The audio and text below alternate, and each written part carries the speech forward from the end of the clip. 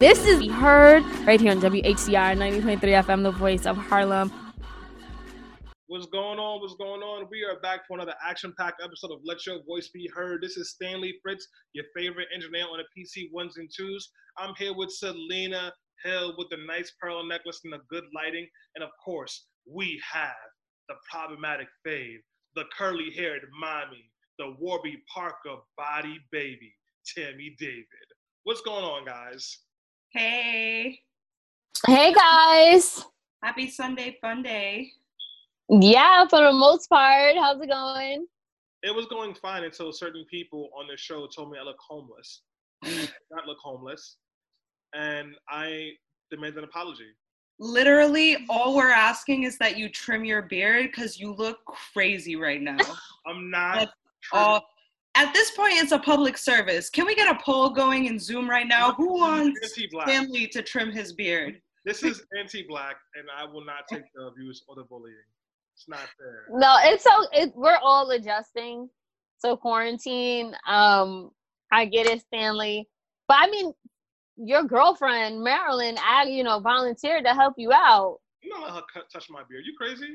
Why? She's not my barber. I'm not cheating. I mean, if you won't do it yourself. Well, yes, because I'm not going to. You know what? I don't have to answer to you bullies, all right? I am tired of the hurtful comments. My beard looks just fine, okay? Okay, yeah. Beard aside, Stanley, can you introduce yourself so people know who you are beyond just raggedy? All right.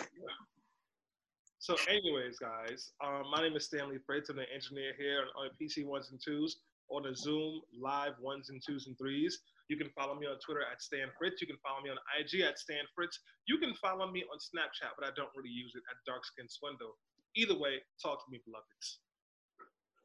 Hey guys, it's Selena Hill. You can follow me on Instagram and Twitter at Miss Selena Hill. Super happy to be here. And of course, Be Heard Talk is where we unpack politics, culture, and race. We do that all from our sometimes different perspectives, sometimes mostly aligned. But yeah, we do have a good time, and it's mostly unfiltered. So happy to be here. Yes. And hey, everyone. My name is Tammy David. If you don't know by now, I am Be Heard's problematic fave, who today is proudly proclaiming that ACAB, all cops are bastards, even your fun-loving uncle that just wanted a stable union job to support his family. Oh. Because participating in a militarized system of terror that enforces racism and power dynamics and destabilizes the community does indeed make you a bastard. So that's my hot take for today. I think that's unfair for you to attack those savages like that. It's not their fault that they're not civilized, and fuck the police. Yo, you're valid, and I know we getting into it today. So before we get into the main show, where we're going to unpack all of that, it's time for us to go through the news roundup, where we cover stories that might horrify and terrify you or get you excited for the upcoming weeks and months. Today, we're covering the country's reopening and the latest word on another stimulus package. We're covering the latest in celebrity clownery featuring 6ix9ine and Lil Boosie. And we're going to update you on the latest versus battle between 2000's heartthrobs Nelly and Ludacris.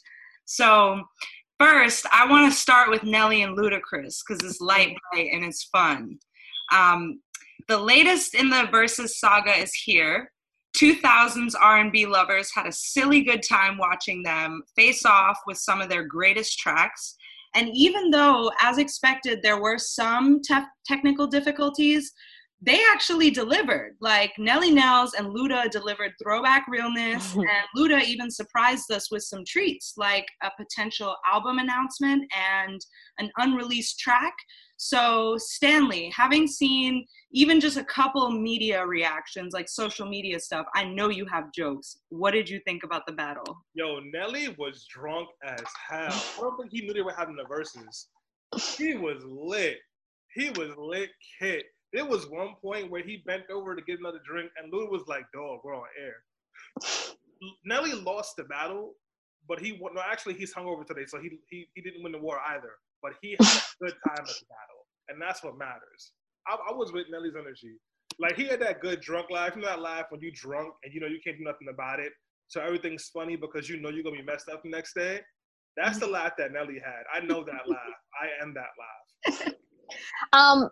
Stanley, you may yes. No, sorry. Oh, Stanley, you should turn up your mic. It's a little hard to hear you.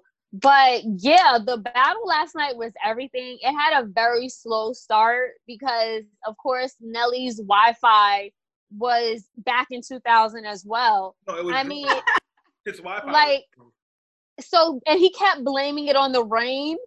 Like, they were like, "Oh, it's the thunder," and then he was like, "No, I think the thunderstorm passed over. I'm good now." So the battle really didn't start until like 8:45, 9. No, excuse me, about 7:45, 8 o'clock. But once it started, it was really good. But then Nelly kept cheating and playing unreleased records, and he was all different. He was like, "Oh, I got one of y'all favorites." Then he put this song on. He was like, "Yeah, Puff," and dancing. And he was like, "Yeah." And we were like, in the comments, we were like, "Whose favorite is this?" And I left a comment. I said, "Luda looked just as confused as I was," and he did that like twice. He dropped songs that apparently Puffy had mixed with him and Biggie. And like Puff doing the ad libs, and we were like, "Nelly, what are you doing, bro?" Regardless, I was upset that he did not play his hit with Tim McGraw over and over. I was waiting for that country rap hip hop moment. Okay, that did not happen. Mood. Hey, Stanley, number 2. Overall, okay, Selena, who do you think won though? Ludacris won. For sure, but Nelly was more animated, but Luda was so confident. He played hit after hit, and then I just want to give a shout out to Avion Crockett and Spice Adams. They did the perfect spoof. Literally moments after the battle ended, they spoofed the mess out of them. It was brilliant, and it was so funny. Oh, thanks for the update. I didn't see it, but these versus battles are like starting to become part of our history now. I feel like our kids are going to be talking about like the old grainy 2020 versus battles footage. So it's important that we stay on track. Next up on the news story, I wanted to talk about something a little bit more serious just because I know that we have more celebrity gossip, but I'm going to save it for the end. CNN announced. Oh, Stanley, you're on mute. We can't hear you. You want to talk about how good you look today? Because you definitely are killing it. Thank you. So, but before, fine, you know what? I'm going to shout some stuff out. The reason I look this good is because we're talking about a lot of sad stuff later in our main story. And it makes me sad that the shared collective Black experience is oppression. And I think that there's so much more to Blackness than sadness. And so I got on my Grassfields Nigerian outfit and I got these earrings that say blessed because being Black is blessed. So thank you. Amen. Thank you for acknowledging my outfit. Oh. So I want to talk about the country's reopening because as of today, 48 states have begun to loosen social distancing measures and end stay-at-home orders. And just like all through the entire pandemic, there's a huge divide in our government right now between the White House and national health officials as to what the plan should be. Selena, do you think that we're being premature in our reopening, or are you like over it and excited to hear that we're returning to normal? Scientists, researchers, and medical experts say that we are being premature. And the person that's premature is Donald Trump and Republicans. They obviously, he is unapologetic about his agenda to get reelected, to reopen the economy, and he does not care about people dying from COVID-19. Particularly the people who are dying are Black and brown. Statistics show that not only are we suffering from a number of healthcare disparities that have basically prevented us from having access to healthcare and have basically led to us having more health problems, which as a result, we are the ones who are dying and being infected from COVID-19 at a disproportionate rate. So the people who are going to continue to die and suffer are people who look like us. nonetheless, Donald Trump wants to reopen so that him and the people who fund his campaign and his millionaire and billionaire friends can continue to make money while they stay home in quarantine and are safe. And I just want to say that the White House has gone through stringent measures to make sure that anyone who comes in contact with the president and his administration are not tested positive. They literally have implemented a strategy so that you can be tested and you can receive results within minutes. However, we found out that those tests aren't 100% accurate, but we can already see how the resources are being distributed so that people on the top and people in power, and of course these people happen to be white men, they are the ones who are being protected so that their communities are protected. Once they reopen these schools and businesses, what's going to happen is you're going to have a number of asymptomatic people carrying this virus back to the most vulnerable in our communities. That's the elderly, that's the ones with diabetes, hypertension, etc. And that's why we're going to die. Man, it's true. Honestly, bars, because the health officials are saying that one of the things we need for a safe reopening is to dramatically expand testing capabilities. And what you're saying about people in contact with the president getting access to that kind of fast, accurate testing, it just shows that they don't really care about like science or getting it done the right way. But I will say though, you're saying that it's basically Trump and Republicans, which I agree with on a national scale, but I want to turn to Stanley for this one because you're someone who works on statewide policies. And even though Cuomo has been kind of really the hardest, I think, in the country to go about social distancing measures, after California, of course, how do you feel that New York State is reopening? Because they've reopened 5 out of 10 counties already. Well, just one quick pushback. That was strange. One quick pushback. Governor has not been one of the strongest. Actually, it's been California and Ohio who have done it the best. Then San Francisco and California. The governor has actually been pretty bad and slow to the party to take care of it. So far, a few counties have opened up, and those counties have had like some of the smallest impacts from COVID. And I think as long as we're doing some social distancing, that is fine. Like there has to be a process to reopen. It has to be slow. It has to be deliberate. I think the difference between New York and Texas and Florida is that Texas just opened up everything again. And now they have 1,300 new cases as of yesterday. Florida, same thing. Georgia, same thing. They opened up the whole state and they did it so that they wouldn't have to pay people unemployment. That's why they did it. And I have a lot of problems with Governor Cuomo and a lot of problems with the way that he's handled this outbreak and the way that he has not looked to center poor people at all, the way that he refuses to raise taxes on the rich, the way that he cut funding to hospitals and Medicaid as this was happening. But this opening, the way he's trying to open the state up, I don't have a problem with. Fair enough. To be honest, I'm a little bit anxious about it, but I don't see any other way to get back to normal. Like, we have to start reopening slowly. It just really concerns me when national health experts are saying, hey, you're doing this the wrong way. Please stop and listen to us because we will help you figure it out. And our national government is like, nah, we don't care. Let's get this bread. Well, yeah, I mean, like, and you can tell the places that are not listening to the scientists because it's called white Republican men run those states. Texas didn't listen to the scientists. Florida didn't listen to the scientists. North Dakota didn't listen to the scientists. So they're going to suffer the consequences. And I'm hoping that the places that suffer the consequences have a low black population, and it's mostly the white folks, because if that's what you want to vote for, that's what you can get. But, you know, we're going to be in this mess until a real solid vaccine comes out. And then with the way the government has run things, I wouldn't feel comfortable taking a vaccine. So who knows how long we'll be in this mess.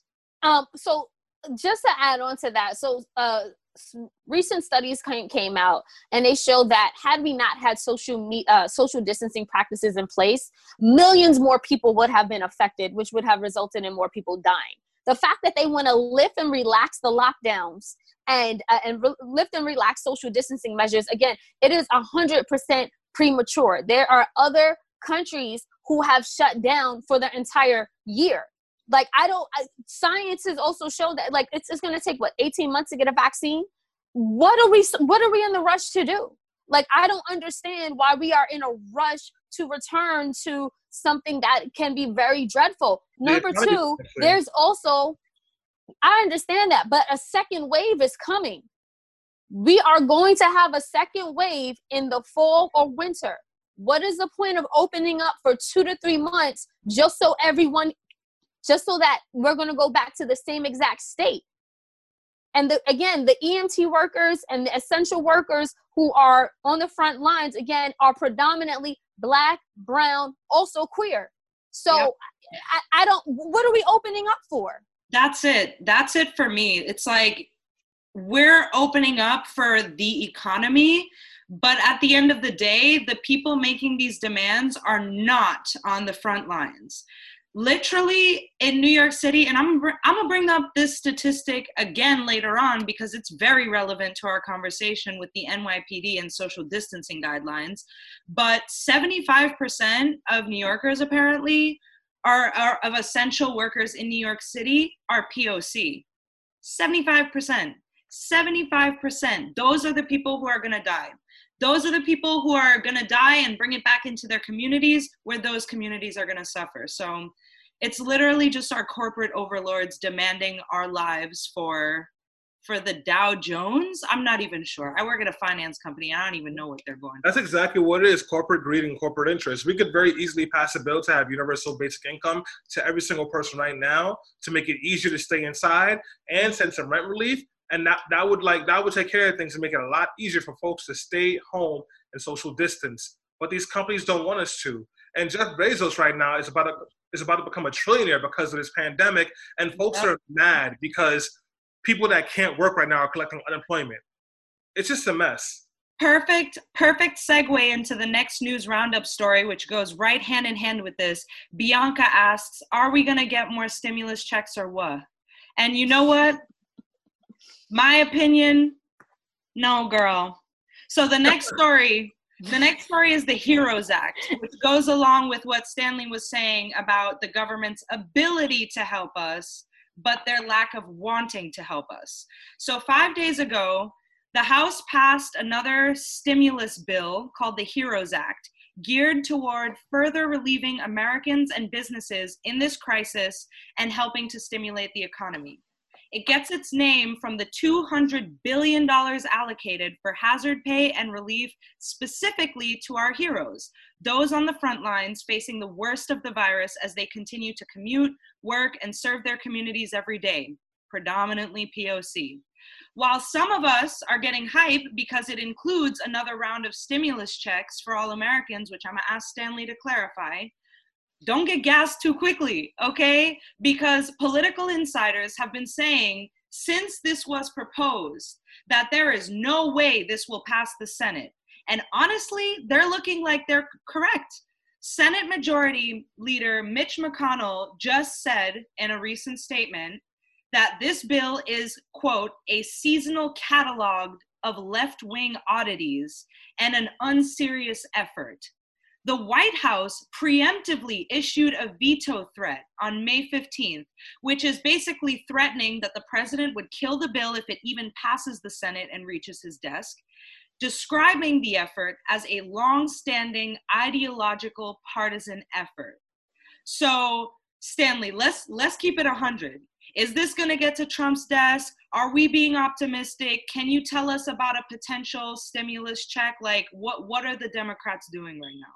So let me explain the HEROES bill real quick for you guys. I'm going to break it down into 3 parts: housing, healthcare, and cash payments. So right now, the Congress voted on a bill that gives $150 billion for rental assistance, as well as relief for landlords.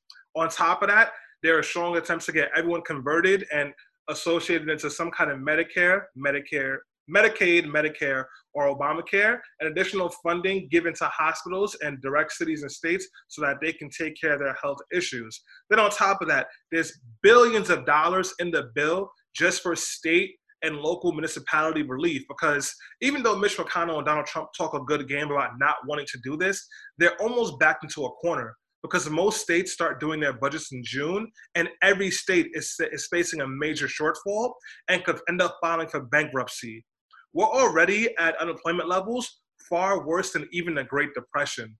they don't really have an option. This is going to have to get done. Then the next thing is an additional direct cash payment of $1,200 for people all across the country still making $75,000 a year or less, and they want to increase the amount of money from $500 to $1,000 that you can give for your kid, and going up to as much as $6,000 per family, depending on how many kids you have. Along with that bill, there's $25 billion in there just to bail out the post office, which we know if they don't get some kind of money, they will not be able to function after June. And because we have an election coming up in November, and most likely we're going to have to be home and social distance still in that time too, you're going to need the post office to be open because we got to be able to vote for a presidential election, and it'll probably have to happen in vote by mail. The possibility of this bill getting passed, well, the bill as it stands right here is absolutely not getting passed as the way it stands. That's not going to happen. And the reason why is because Republicans have enough power to make sure that they can stop like the bill from happening as is. But a lot of what you see in here is going to happen. What I expect to happen is the housing and rent relief is to get reduced significantly unless Mitch McConnell can find a way to get that money going directly to corporations and like high-end landlords like banks that buy properties and rent it out and like manage it through management companies. Also, we're expecting Mitch McConnell and Republicans to push so that large corporations cannot be sued for firing people because of the coronavirus or forcing them to work despite there being an outbreak. That's what Mitch McConnell wants. At the end of this, I think folks are probably going to see another $1,200 check because that's one of the easiest things to do, and Trump can take credit for it. I just received my stimulus check yesterday. It had his name on there. Mm-hmm. Like he wants that, and he wants to do a lot more relief for corporations. So we're going to get a mixed batch of things. Depending, like if the bill can be stronger, we can get more if we put more pressure on our legislators, because at the end of the day, Senator Schumer and Nancy Pelosi have to give in to whatever the Republicans want. And if we can hold them to hold the line on a few things, the bill can be pretty decent. Word. Selena, I know you're Ms. Media Mogul. I know, and I just, correct me if I'm wrong, but I'm assuming that because you've been so factual this whole way through, and you are really rocking with what the science says and what the needs of the community are. So I know you support the bill and the effort, but how do you think, what do you think we can do to get that passed? Do you think it's realistic? Do you support it as it stands? We need something, right? People are suffering. Over 30 million people have filed for unemployment since 2020 began. So you have people who desperately need relief. And the fact that the elected officials in office are prioritizing corporate interests and corporate greed once again is showing that they are failing the American people.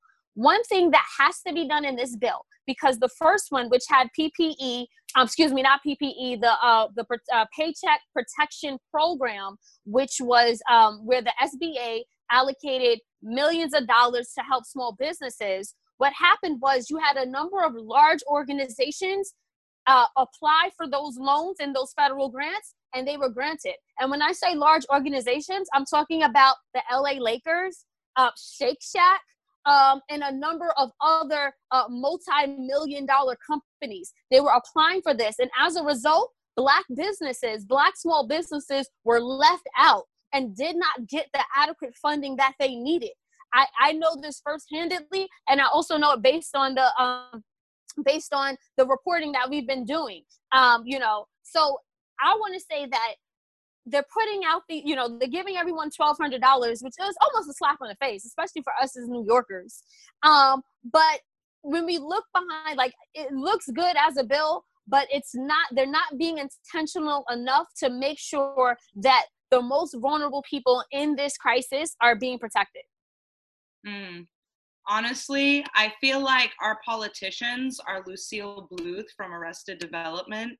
And they're like, how much does rent cost? $10? Here's $1,200. Get out of my face. Oh, you want healthcare? We just gave you money. Get over it. So, I don't know. Love the Lucille Bluth reference. Thank you very much for that, by the way. How much is that? $7?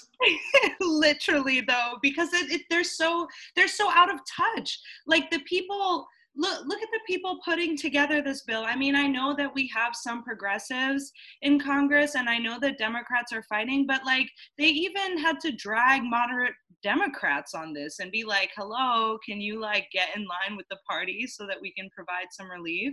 And it's just sad to hear that these very basic things that we need, i.e. a post office, rental relief for people who are going to be kicked out of their houses, like basic money and healthcare, they're like, no, they're like hands behind the back about it. I don't get it. And I hope that you're right, Stanley. I really appreciate your analysis and explaining it for us, because we need something. We need something. Yeah, if folks want to get involved, I'll put a petition in the Zoom chat as well as a Facebook Live, so folks can like, there's an action just demanding that they pass a stimulus package, and make sure there's no cuts. So I'll add that into the chat for folks. Word, thank you. Yeah. Next up on the news roundup, I've saved some of the goofiest for last because I figured we need some lightheartedness before this topic, but let's get to the celebrity drama of the week, starting with Lil Boosie. And I'm just gonna start this segment by saying Lil Boosie advocates for raping children, and he effectively caused his son to be raped, and there is no sugarcoating that. I don't know whose mans he is, but basically he was all kinds of problematic on an Instagram live stream where he told his followers all sorts of nonsense on how he raises the boys in his family to be men. The craziest part of his rant that got the most flack was him proudly admitting that he has grown women technically rape his son and nephews in order to teach them proper sexual techniques. I have the quote here for you guys that I'm going to read because I want Selena and Stanley's reaction to it, and I really can't believe him. So the quote is, and I'm gonna cuss for this one because y'all need to know what he's really saying. He says, "I'm training these boys right. Ask any of my nephews. Ask any of them. Ask my son. Yeah, when they was 12, 13, they got head. That's how it's supposed to be. Hell yeah, I got my fucking son dick sucked. You fucking right. Yes, a grown woman, grown, super grown, checked his ass out. Checked all my nephews out, super grown. Is she grown? She checked me out. I know what the fuck she did to them. She checked me out, that bitch. I'm getting them prepared, man." He also claimed he had shown his son how to put on a condom when he was only 9 or 10 years old, saying, "Yes, that's how I raised them. I don't care what y'all say.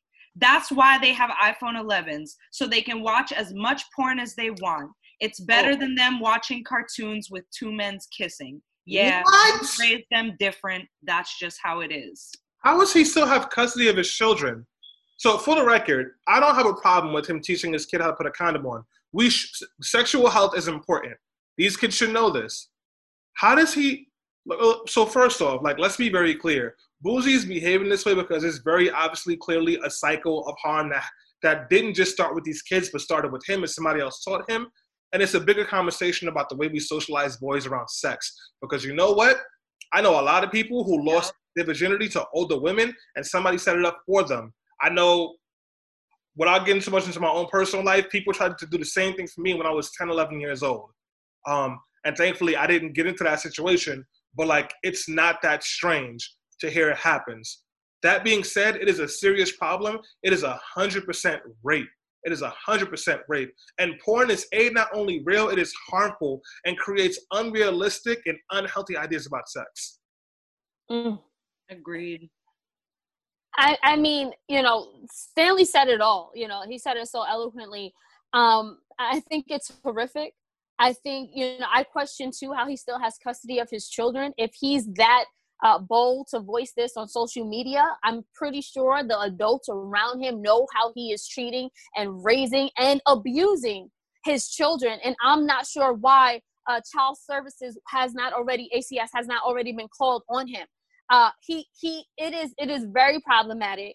I think that he's basically raising and cultivating his boys to become I didn't want to say that but it's very likely that they could become sexual predators when they're exposed to so much abuse as a young age. Yep. And they're not being taught to love and to respect. They're being taught to objectify, use, and exploit women. And and that's all it is. I feel very sorry for Boosie. I think that he needs therapy. I think that he needs to take a seat. And I think that I think the mothers of those boys need to make sure they do something to protect them, because what he is doing is abusive.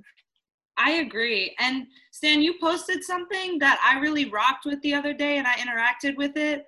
But I really like how this is put. Gentle reminder that rape is rape and boys can be raped. And a huge issue with the patriarchy, which is, here I am plugging one of our partner shows, Let's Not Be Trash, but this is why shows like Let's Not Be Trash are so important, because the patriarchy isn't just an issue about feminism and women's rights and protecting women. It's also about the extremely negative effects that patriarchy has on our men and boys. And like, we live in a society where, yes, we're starting now to be more open about rape culture and the effects that it has on our women and girls, even with our Party Over episode, talking about how women are treated and subject to abuse at the hands of problematic men like Boosie, and probably in the future his sons. But let's talk about the patriarchal ramifications of little boys being raped. They're not going to know real intimacy. When men are exposed to sex in this way, in this extremely traumatic way, they see sex as transactional, as power play, as harmful, rather than, you know, just a human experience that has physical and emotional connections and consequences. And I really fear Lil Boost, like he said what is present in a lot of our communities. And thank you, Stanley, for like, you know, opening up a little bit. But all of us in these communities have seen that. We all know the story of boys who get taken to brothels to become men, and dudes who brag about having an older woman show them how it's done. But this is seriously harmful for our boys. And I hope that this is an opportunity for Black families in particular to really sit down and have that conversation as parents, but also with their children, about rape and the fact that boys can be raped and the fact that boys need this training. As someone who's dealt with some of this as a child, it's not okay. It is not okay at all. And it does some real damage.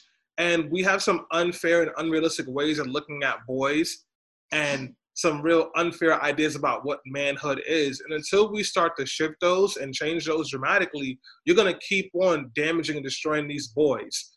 And so all we have left are just a world full of assaulters. Tammy, you're mute. Mute. So we said what we needed to say. That was a hot mess. I hope y'all cancel Boosie or whatever. Speaking of hot mess, the last topic in the news roundup, just wanted to, you know, shout this out, I guess. 6ix9ine is unfortunately back. Just to let y'all know, his new Instagram handle is I'm back and they mad. I don't know who's mad. But Selena, you want to tell us some of his goofy happenings, since Stanley and I avoid him at all costs? Yeah, no, I mean, 6ix9ine has come back. And he continues to break records. He continues to go viral, and he continues to troll. He did an Instagram live, and he broke the record by getting 2 million people to ever tune in for one Instagram live. He is 100% he's 100% transparent about what we call snitching. He says, you know, I snitched against a gang or an organization that was putting me in harm's way and did not care about me, that were having sexual relations with the mother of his child, and also kidnapped him and tried to kill him. So he feels like I did what was in my best interest, and now I'm back. Honestly, if you ask me, I can see why he appeals to young people, because he is, audacious. He's bold. He set his own trend. He goes against the grain. And I'm not even too surprised. I mean, he was getting deals while he was still in prison, because that whole scandal only made him even bigger, even hotter. So, I mean, I know we have to wrap this segment. If Stanley wants to chime in quickly, he can, since we're a little over. I'll just ask one question that we don't have to answer. What makes you think he's safe? That's it. Valid. Oh, he's probably not safe unless he has security. Well, you think he's safe? He has security then too. Knowing all this, Selena, keep us That's posted on Gen Z's problematic phase because I am now officially very interested. Yeah, I don't come from that culture. That's weird. I don't celebrate snitches.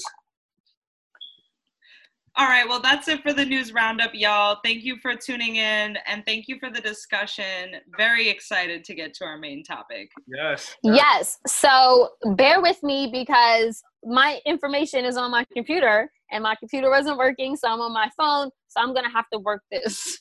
I'm going to have to try to figure out how I'm going to do this. Okay, guys. If I'm squinting, you know why. I'm going to get up close and personal. So let me just start here. Breonna Taylor and her boyfriend, Kenneth Walker, were asleep in their apartment around 1 a.m. when 3 plainclothes officers in Louisville basically bust through the door. And because Breonna and her boyfriend thought that they were about to burglarize their apartment, they called 911, and then Kenneth Walker let out 1 shot. In return, police started firing blindly, and they killed Breonna Taylor, who was a EMT unarmed worker at that time. They killed her, hit her about 8 different times. And now, Kenneth Walker, who was acting in self-defense, if you ask me, has been charged with the murder of attempted murder of a police officer. Meanwhile, Breonna is dead. But that's just one incident of what's going on since the pandemic. On top of that, that case could be juxtaposed with what happened to Ahmaud Arbery, who was running in a suburban neighborhood in Georgia, February 23rd, when he was followed and gunned down by 2 white men, one who happened to be a former district attorney, I believe. Now, and what happened was he ran away from them. They caught up to him. He appeared to act in a manner of self-defense, and he was shot and killed. Now, the perpetrators were not even indicted. They were not even arrested. It took months and months for this story to even build some type of buzz in the media, which resulted in people going on social media and demanding justice for Ahmaud Arbery. But the injustices have not ended there since we have been in this pandemic. On May 6th, a teenager, Sean Reed, who even served in the military, he served in the Army. He went on a high-speed chase with police officers, and, you know, he filmed everything. It was on Instagram, it was on Facebook Live, and he literally said, he said, please come get me. He said, I'm going to jump out and I'm going to run. We see him running. We hear him be tased, and then we hear a number of bullets. They shot and killed this unarmed person. Now, they did say they found a gun at the scene of the crime, but I watched that Facebook Live tape a few times, and if you ask me, my personal opinion was he was not armed, he was not dangerous. He was doing something that was dumb, which he even said on camera, but it was not dangerous, and he was shot and killed. Then the police officers have the nerve and the audacity to say, oh, this is going to have to be a closed casket for this one, homie. That police officer has since been suspended and reassigned. But it's only getting worse from there. Even though New York has been lucky enough not to experience any traumatic killings of Black and brown people in recent weeks, it feels like stop and frisk has been re-implemented in our communities here in New York City. Why? Because police officers are using over-aggressive tactics and strategies to so-called keep our community safe during the pandemic. So there have been a number of videos that have been viral of police officers punching people, knocking people out, and supposedly in the name of the pandemic because they weren't social distancing or wearing a mask. Meanwhile, there has also been footage of white police officers literally giving out masks to white New Yorkers who were in a park, who were not social distancing, and putting everyone's lives in jeopardy, but they were giving them masks, whereas they come to our neighborhoods and they're knocking us out, they're tasing us, and it's just complete pandemonium. So on today's show, we really want to unpack the grievances, the trauma, and the hurt and the brutality that is happening in our neighborhoods, mostly by police officers or white vigilantes. So I want to open up this conversation. I'll start with you, Tammy. What was your reaction to this recent round of egregious murders against Black bodies?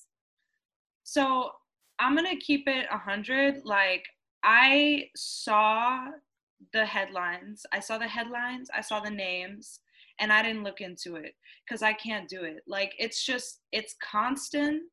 And I think that when we as a community are bombarded by these cases constantly, it makes us numb. It makes it normalizes the murders. So, I mean, I can't say I'm shocked, and I can't even say that I'm really surprised or anything, but I'm at a loss for words, because my number one reaction is just to think, damn, that sucks for their families. I can't imagine, like, you know, even being in the era of COVID, I was just thinking, like, damn, good luck to Ahmaud's, like, good luck to Breonna's family planning that funeral. It's going to be horrifying, and I'm so sorry. That's really it. Stanley, reaction. Stanley, you're on mute. We talked about this on the first Sunday after like COVID really hit big in New York State. In the country, we said that Black and brown people were going to suffer the hardest. So it's not necessarily a surprise. It's still painful and hurtful to see. I did not watch any of those videos. I have not watched a video since Philando Castile. I just can't do it anymore. Like, I'm not interested in watching Black people die just so that their killers can go to court and walk home free.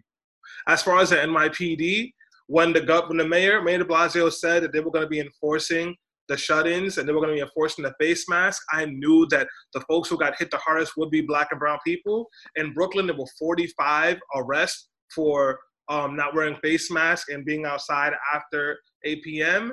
Out of those 45, 40 of them were Black and Latino. 40 of them. It's been so bad. Out of the 116 arrests that have happened, 90% of the people who've been arrested since the shutdown have been Black and Latino. And the NYPD's response from the commissioner was, no one's talking about racism when we're handing turkeys out to Black kids. And no one's talking about the threat that police face from Black people all the time. And then one of the members from one of the many police unions called a Latina reporter a bitch because she pointed out that there was a high volume of arrests for one particular race. You know what the mayor and the chief of police said about that? Nothing. As far as what's happening in all those other states, we know that Black people are not safe, particularly in places where white people have an opportunity to be exposed to them. So I'm not surprised about it. It just hurts. I'm out of answers, honestly. You know, and before we get to the travesties happening, especially here in New York City, I do want to talk a little bit more about Breonna, because this case happened in Kentucky, and Kentucky has a stand your ground law, and it says, stand your ground says that residents are allowed to use deadly force against intruders they believe are breaking into their homes. So why in the world is Kenneth Walker charged with attempted murder for shooting a Louisville police sergeant on March 13th, when he literally was protecting his house and his girlfriend? They also have a law where police can charge you for murder if they killed someone in the process of trying to arrest you or in the process of doing a crime. We've seen this happen in other parts of the country too, mostly white racist states like Alabama, where 4 young kids robbed a bank and the police are shooting at them. One of the kids got killed by a police bullet, and they charged the surviving person for the murder of that kid. So this is not new, and it's one of the ways they help to cover up their own malfeasance. Let's just keep it a buck. Like, Black people have never had the same civil liberties ever in this country, ever. And I'm not even, like, even in 2020, we are not allowed to defend ourselves the same way white people are allowed to defend themselves. We cannot, like, how dare we shoot at an intruder to our home in the middle of the night? Whereas if that were a white person, of course they were going to do that, because America, gun rights, duh. You know, we're not allowed to defend our bodies. And I really think it's because white people pretty much still own us. Like, they still own our bodies. So we're not defending ourselves, we're defending their property. Oh, absolutely. And I just want to add on to, so what Breonna's family is fighting for now, it's they want to get overturned what's called the no-knock warrants. some civil rights attorneys actually call that unconstitutional. But studies have shown that the number of unknocked searches have actually increased from 3,000 in 1981 to over 60,000 today. And as a result, they are resulting in unavoidable deaths, injuries, and multi-million-dollar legal lawsuits, which come at a taxpayer's expense. This is one, because the thing is, we're going to get to the call to action, but the thing is, we have to understand the law, and we have to understand what these policies say, so that we know what to petition for and what to fight against. This is something that is literally written in law. And I know that certain states have actually worked to get rid of the no-knock warrants and these no-knock policies, because they are dangerous. And of course, they put Black and brown people at risk even more. I do want to just switch gears a little bit, because you guys, you guys have focused a lot on what's happening right here in our backyards. Stanley pointed to the statistics that were released specifically in the borough of Brooklyn that showed that there were 40 arrests for social distancing, and 35 of them were Black, 4 of them were Hispanic, 1 of them was white. And it's happening in East New York, but it is not happening in Park Slope. So, the thing is, it does not seem to me that you guys are surprised by this level of aggression, but I mean, what should we do now? I mean, I'll throw this at you first, Tammy. Should we try to reform and work within the police institution and the NYPD, or is it time to get rid of it? So this is where I'm a little bit conflicted. So for those of y'all who don't know me personally, obviously a lot of you, I do a lot of organizing in New York City, and for the last year, my main focus has been working for the campaign for an elected civilian review board. In short, I'm prefacing this because I swear it comes to my point. It's basically a piece of legislation that will change the New York City charter to replace the CCRB, which is the current body that charges or investigates police officers who are guilty of misconduct, including killing Eric Garner, including Officer Garcia in the Lower East Side's recent misconduct, where he brutally beat a witness without a mask and threatened him just for stepping up to the situation. Essentially, this legislation changes the way that charter handles police accountability, because right now it's essentially owned by the police commissioner. So I do a lot of police reform work in New York City, but I don't believe in America that is the solution. In theory, I am someone who believes entirely in abolishing the police, because when you think about it, the police's history was to catch runaway slaves. And in the 60s and 70s, they were charged with turning the hoses on Black and brown bodies protesting for rights. So make no mistake, this institution was built against Black people from the beginning. And I think that the efforts that Breonna's family are going through are valid. I think the work that I do with the ECRP campaign is very valid. And I applaud other police reform efforts that I'll shout out now. PROP, Release Aging Persons in Prison, Communities for Police Reform, and a number of other groups working on this. But do I think that it will change things? No, because ultimately, the police system in America is racist, and it was built to be racist, and no amount of diversity in New York City is going to change that. Officer Garcia, who attacked Mr. Wright in the Lower East Side in Community Board 3, is a Latin man, and he still carried out his order because that's what the force expects. So do I think the police force can be reformed? No. I'm going to work on these efforts to mitigate the damage for Black and brown bodies now, but ultimately, we need to just chuck the whole thing in the garbage and figure out community policing or something like that. 2 things before we get you in here, Stanley. Number 1, Don L. has chimed in via Facebook. He says policing is different by community and culture, and re-education of our society is part of the solutions that we need. I absolutely agree. I'm so glad, Tammy, that you pointed out that some of the officers who were caught on camera being overly aggressive and literally assaulting civilians for not wearing masks have been either Black or Latino. In fact, the officers that joked about Sean Reed's not having an open casket were African American. And I think that this just shows how problematic the institution of policing is in itself. Systemic racism exists within that. There was a report years ago that they were using Black faces as when they did target practice. So basically, once you are in this institution, you are almost, I don't want to say brainwashed, but you are conditioned to see certain people of darker hues and more melanin as a threat to society. And based on my personal experiences with Black and brown police officers, some in my own family, they have developed very problematic views against their own kind. And it reminds me of the house slave versus field slave mentality. It reminds me of when you get that close to massa, all of a sudden you think that because of your proximity to that white man or that power, it makes you better than or safer. And as a result, you learn to internalize racism that is taught from the master or the white person in order to protect your own survival. So that's deep. Stanley? So a quick story. When I was in college, me and a bunch of friends were going to a Halloween party in Harlem. So Selena, you know, we went to college in Long Island, and it was a gas station about in between the campus and the Hicksville train station that like folks would take to get to the campus. We stopped at a gas station. We all had our masks. We took our mask off. We go into the store to go buy some stuff. We all were familiar with the guy that worked at the gas station because we were there all the time. He saw us. It was fine. There was a cop that was hanging out there. He took out his gun and started following us around the store.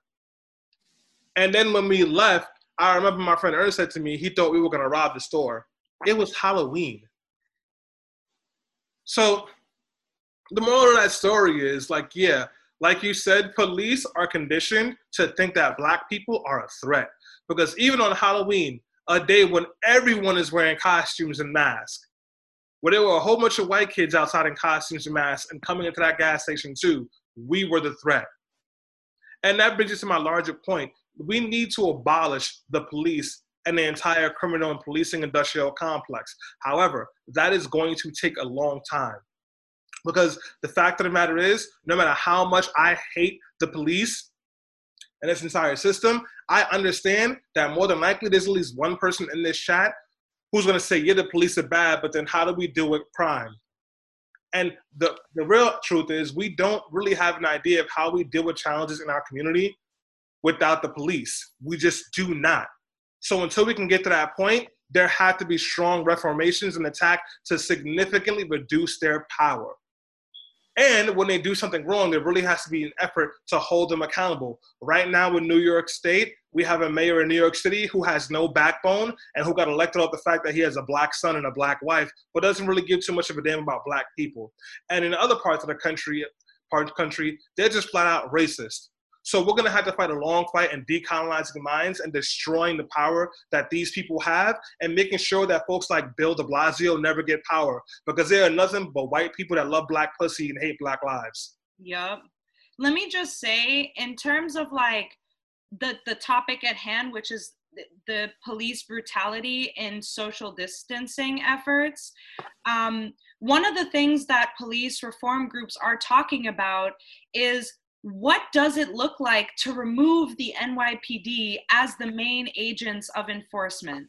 I was on a call with, actually, I'm a crazy activist. I went to the CCRB board meeting that represents Staten Island. And council member Debbie Rose talked about how, yes, the police are problematic, and yes, they're targeting Black and brown bodies, but she mentioned, like, you know, they're the ones carrying it out.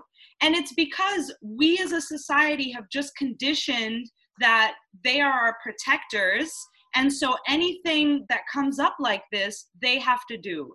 Something that was said to me recently that I really want to plug here is that this is, again, coronavirus is an unprecedented situation. The police should never have been the ones in charge of enforcing a public health mandate. They are not trained for that. They are not equipped for that. And history shows that they cannot carry it out in an equal and unbiased way. Actually, history and current events shows that they cannot carry it out in that way. Yet, the city and state do not care enough about Black casualties and consequences to Black communities to actually look into what that looks like. So now police reform groups are starting the conversation of, how do we get the NYPD out of social distancing measures? And Rachel posted in the comment, Cuomo mentioned that he's calling for the NYPD to shift from making arrests with social distancing to giving out masks. But what does that really solve? It doesn't educate the community, and it doesn't make community members accountable to following these public health guidelines. In my personal opinion, I think now is the time for city council members to get off their butts and reach out to community boards, community leaders, churches, long-standing businesses, and ask them, start a conversation. What does social distancing look like in your communities so that we can do this the right way? Because there is no way the NYPD is equipped to handle this. And quite frankly, they are making a hot mess out of it as per usual. Stanley, we are bringing this conversation to a close, but Tammy brought up a number of great points, which leads us to a call to action. What are the solutions? Tammy named a few already actionable steps that need to be taken specifically by community board leaders and elected officials.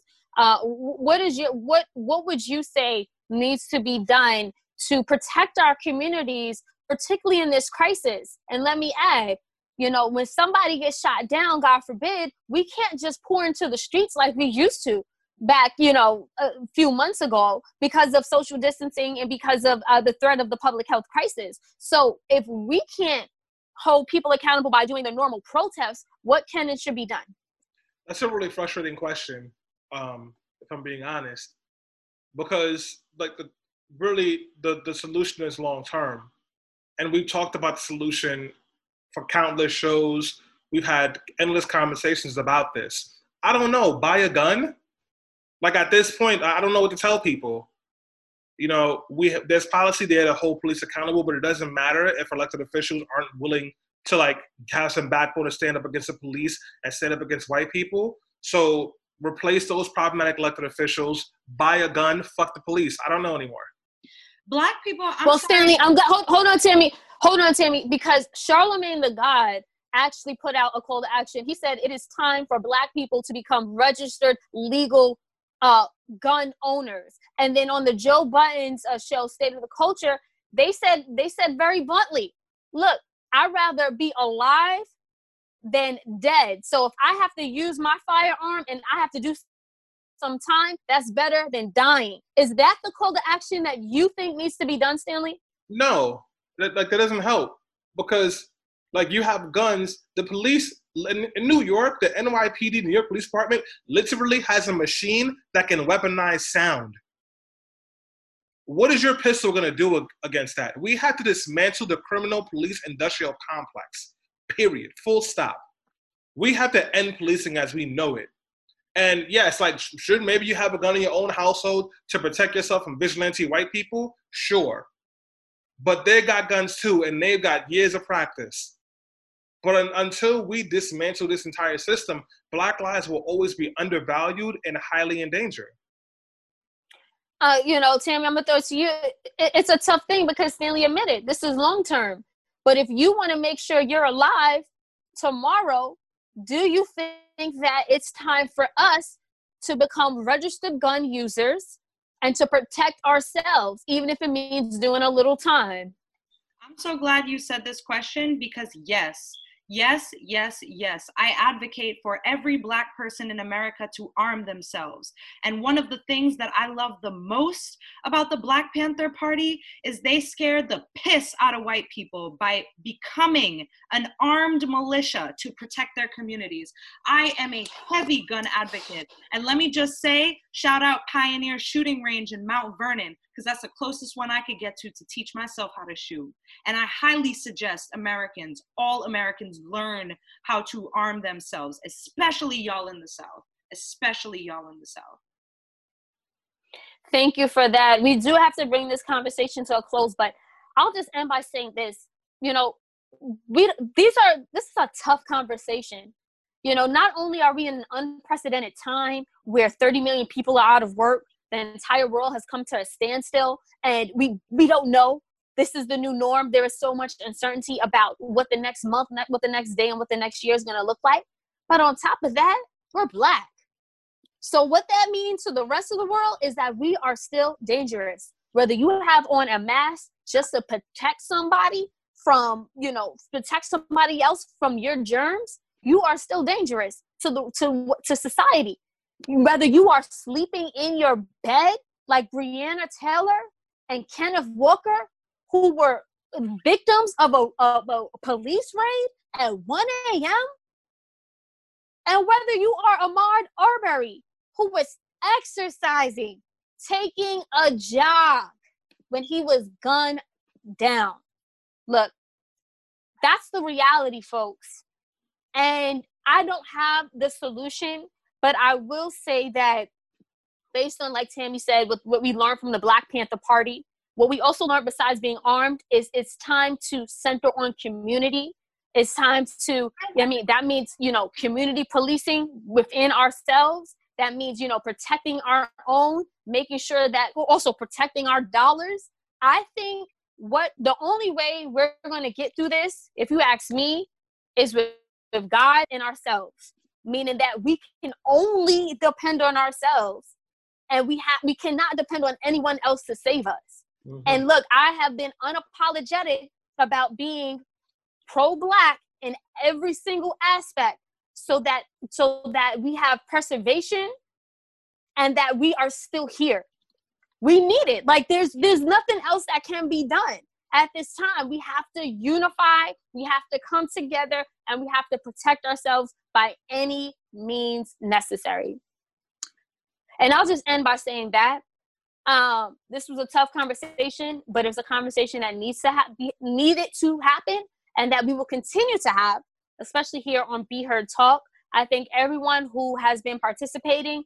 We saw all the comments on Facebook Live. Thank you so much. Thank you for those who are watching via Zoom. We appreciate your comments as well. And if you're listening via podcast, please share this message. Hashtag Be Heard Talk. Tag us, Be Heard Talk. And please become a subscriber. Be Heard Radio on patreon.com. That's patreon.com/Be Heard Radio. Thank you, guys. Peace.